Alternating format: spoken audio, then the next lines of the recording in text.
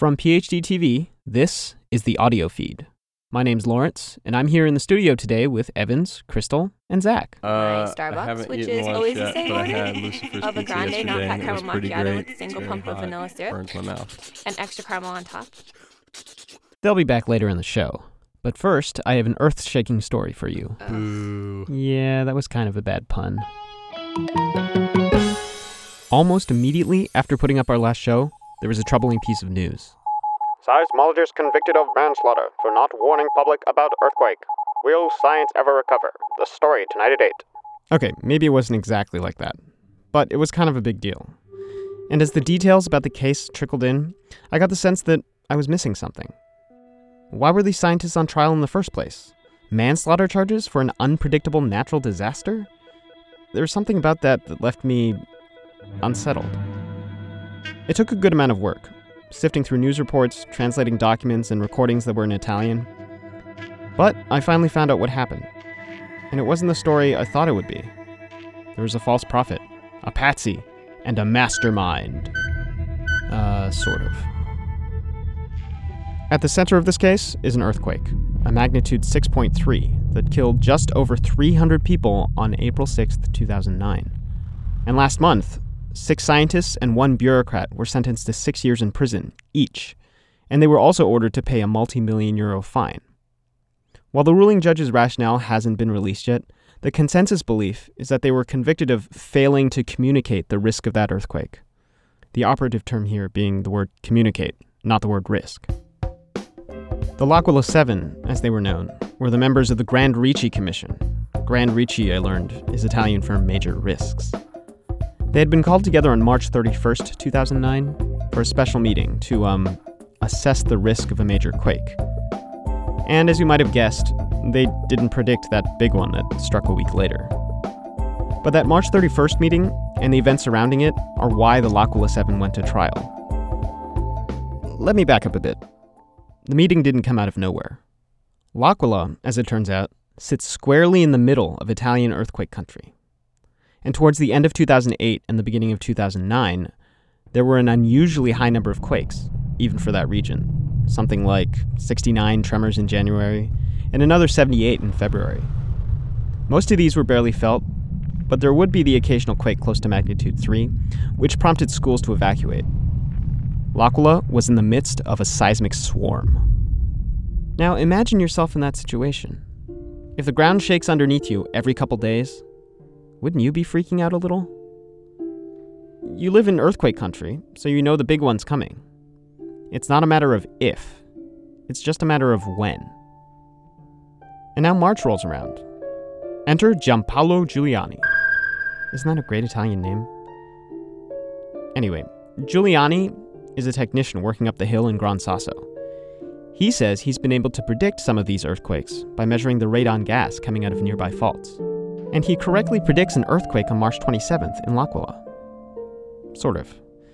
It was a magnitude 2.3. Still, to the outsider, it sounds like a successful prediction. So when Giuliani called up the mayor of a nearby town to warn him of an imminent earthquake that was supposed to take place on March 29th, the mayor took him seriously. Crews assembled, warnings were broadcast over loudspeakers, and there was a panic. But the earthquake never showed up. This was bad. So bad, in fact, that the Italian Civil Protection Agency issued a gagging injunction for Giuliani the very next day.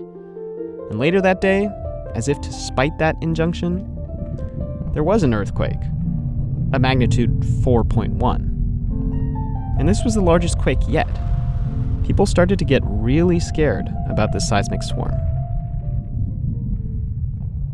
So that evening, the Civil Protection Agency calls a meeting. This is the infamous March 31st meeting I mentioned earlier, to place the seismic swarm into context. Do these tremors actually portend something worse? Or are we, the residents, overreacting? That's quite a hefty task.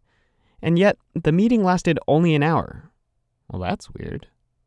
And what the residents of L'Aquila saw on the news later that night was a statement from the bureaucrat, Bernardo de Bernardinis. telling them that the small quakes were actually a good thing. The system's releasing its energy, he said, so kick back with a glass of wine because there's no danger of an earthquake. And that was March 31st. The big quake, if we remember, struck on April 6th. And here is where it gets really weird. When the big one hit, the minutes of the March 31st meeting still hadn't been released yet. It turns out that the televised proclamation of no earthquake danger was made before the meeting even happened. In other words, the statement wasn't based on expert testimony. So what was it based on? Did it just come out of thin air? There was a phone call, the night of March 30th, from the head of the Civil Protection Agency to a city council member in L'Aquila. He was telling her about the meeting of experts he had just called. His deputy, one Bernardo de Bernardinis, was going to run the meeting. It needs to be a public relations event, he said. This is normal. These phenomena happen. Tremors are useful for dispersing energy, so there will never be the dangerous quake. We are doing this not because we are worried, but because we want to reassure people. Instead of you and me having a conversation, the best seismologists will talk tomorrow.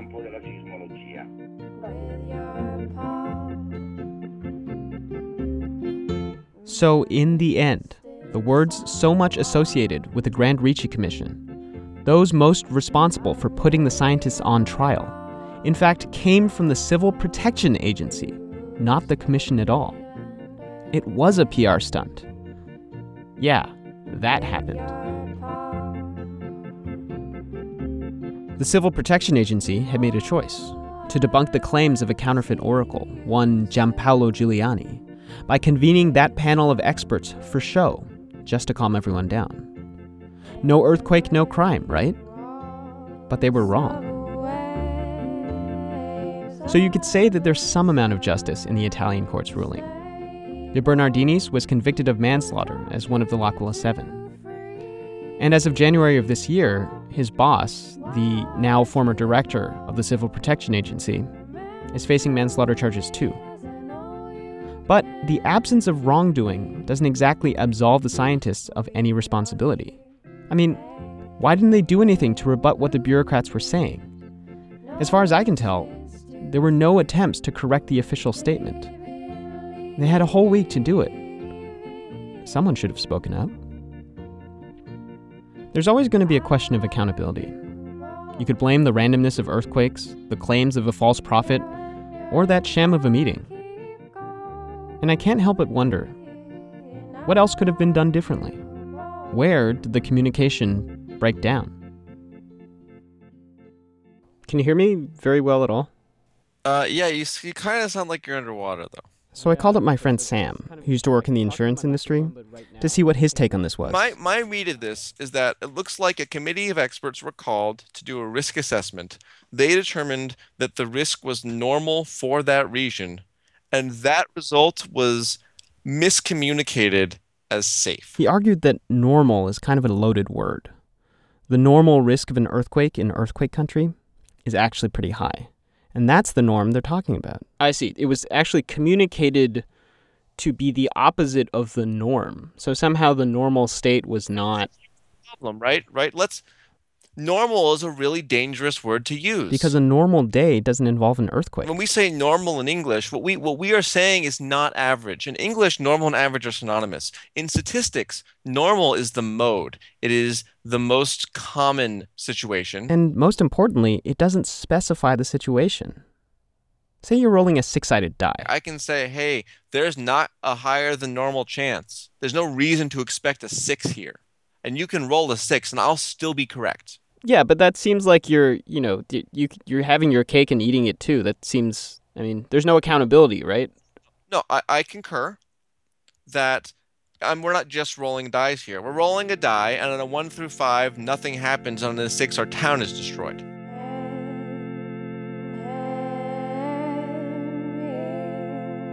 So would you advocate teaching, this is kind of a subtle thing that you have to... Yeah, I think, it is subtle, and there's an art to it, I think, and it's not easy. Yeah, I don't know. I mean, what do you think? Thanks again to Sam Marcus and to Liesl Walsh for help with some of the Italian translations. And now, the rest of the news. Set your code to compile and get ready for news at the speed of a supercomputer's Q-line. I'm Crystal Dilworth. I'm Zach Tobin. And I'm Evans Boney. German physicists have finally cooled a collection of fluoromethane molecules to ultra-cold temperatures of 29 millikelvin. How did they celebrate? With a nice ultra-cold beer, of course. The graduate student who led the study called their technique the Sisyphus method, after the ancient Greek king who was punished to an eternity of pushing a boulder up a hill only to watch it roll down again. The molecules mimic that repeated motion to get from merely cold to ultra-cold. Sounds like someone's bitter about grad school. A PNAS study of... You mean Proceedings of the National Academy of Sciences, right? Yes, a PNAS study of chimpanzees and orangutans found that they are sad, withdrawn, and frustrated in the middle of their lives, similar to the midlife crises experienced by many humans. On hearing of the study, Arnold Schwarzenegger immediately responded, "No, humans do not have a midlife crisis." Boo. Hey, Zach, how old are your pants? My jeans were hand-woven by artisans in France 200 years ago. They're Levi's. Right. Well, the truth beats even your ridiculous exaggeration. The University of Innsbruck has discovered the world's 4 oldest brassieres in the Austrian castle of Longburg, dating back to the 15th century. As with contemporary designs, these undergarments were made of cotton, had shoulder straps, and were completed with lace and embroidery. Apparently, lingerie hasn't changed that much in 500 years. Much like your dance moves. Well, this is all fascinating, really. Very fascinating. What do these ancient intimates tell us? Well, it's general knowledge that throughout the Victorian era and before, wealthier women wore corsets to accentuate their womanly figures. Bras did not gain much popular support until late in the 19th century when they finally sunk their hooks in. Seriously? This discovery, of course, tells us that bras were used considerably earlier than previously believed. This has to be bad news for the denizens of Bad Cannstatt, a district in Stuttgart. They had claimed to be the birthplace of the bra, and were planning a centennial celebration of the first bras being mass-produced in 1914. But they shouldn't quit. They can recommit and knit another bit to fit that. That concludes this installment of a totally tasteful retrospective on feminine clothing. Yes. I'm sorry. You may giggle like schoolboys now. Bras. We said bras. Did you hear about the new autism studies? As a neuroscientist, if you say vaccines cause autism, I'm going to strangle you. No, it's corn syrup. Corn syrup? Yeah, it seems the mercury is present in unusually high concentrations in high fructose corn syrup, and children with autism have an impaired ability to rid the body of heavy metals. So we have yet another reason to cut our sugar intake. This is really going to put a damper on my red vines addiction. This study comes to us courtesy of Dr. Party Pooper, sworn arch nemesis of Dr. Pepper.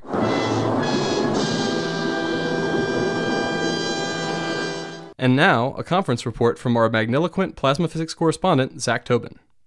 At the end of October, a hurricane of plasma physicists arrived with a hurricane of Sandy for the annual APS-DPP conference in Providence, Rhode Island. That's the American Physical Society's Department of Plasma Physics. Topics of discussion ranged from the physics of the sun, to magnetic field topology, to new diagnostic equipment, but the perennial crowd pleaser, even amongst the scientific community, was... the power of the sun in the palm of my hand. Fusion. How do we confine it? How do we control it? How do we measure it? How do we maintain our funding? Dr. Octavius couldn't answer these questions without almost destroying New York.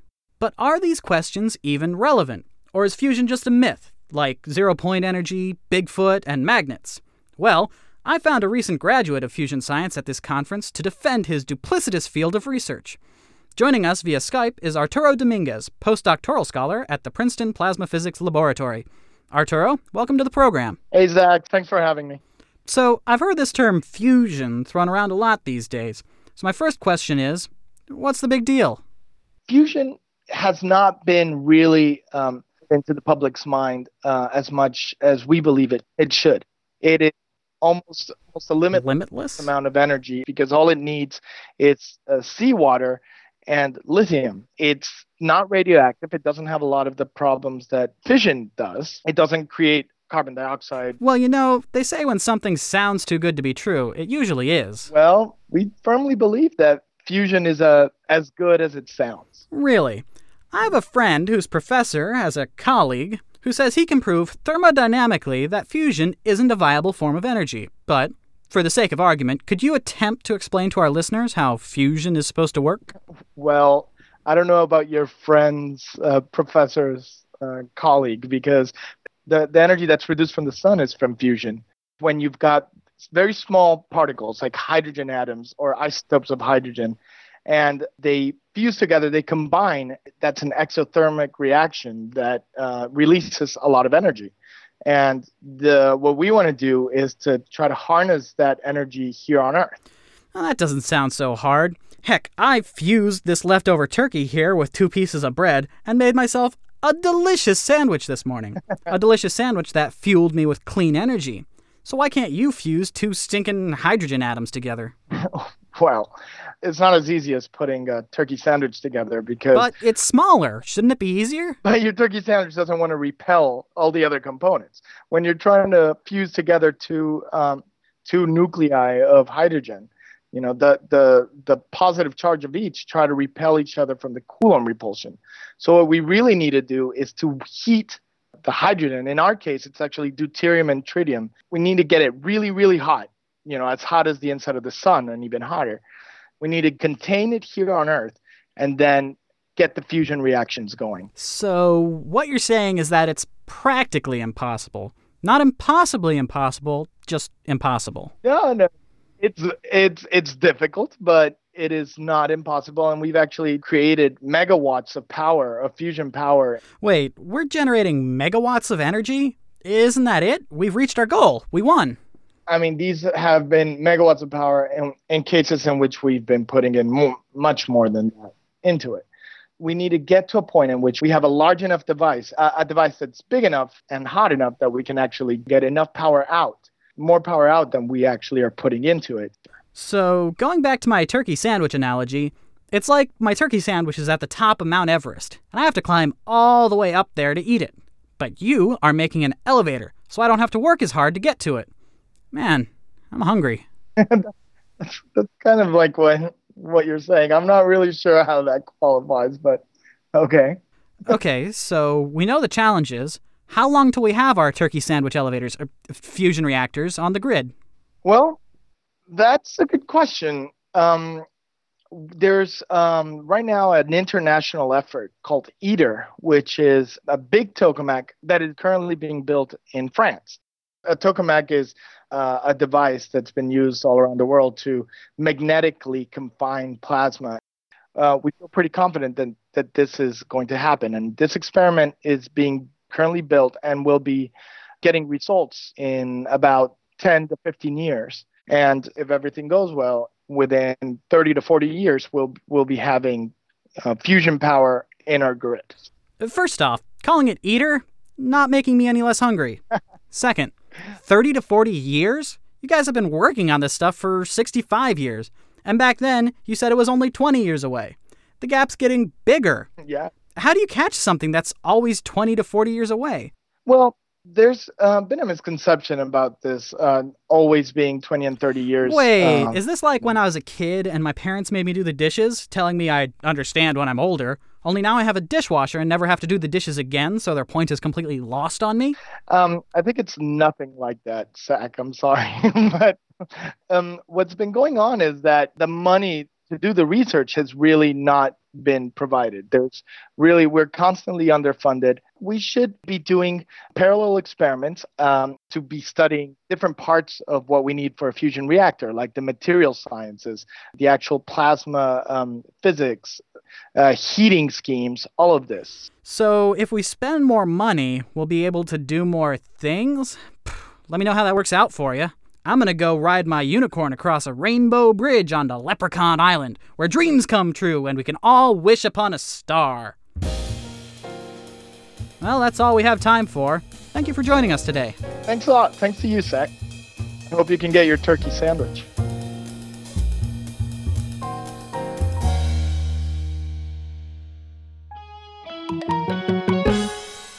Hey, you see that new Incredible Hulk movie? You mean The Avengers? No, the one with Ed Norton in it. So new as in 4 years ago. 2008 was already 4 years ago? Oh, that's not the point. What I'm getting at is that in it, the Hulk's backstory is that he was trying out an attempt to recreate the super soldier formula that made Captain America. Nuh-uh. Everyone knows the Hulk was made because he was exposed to too much gamma radiation. Exactly.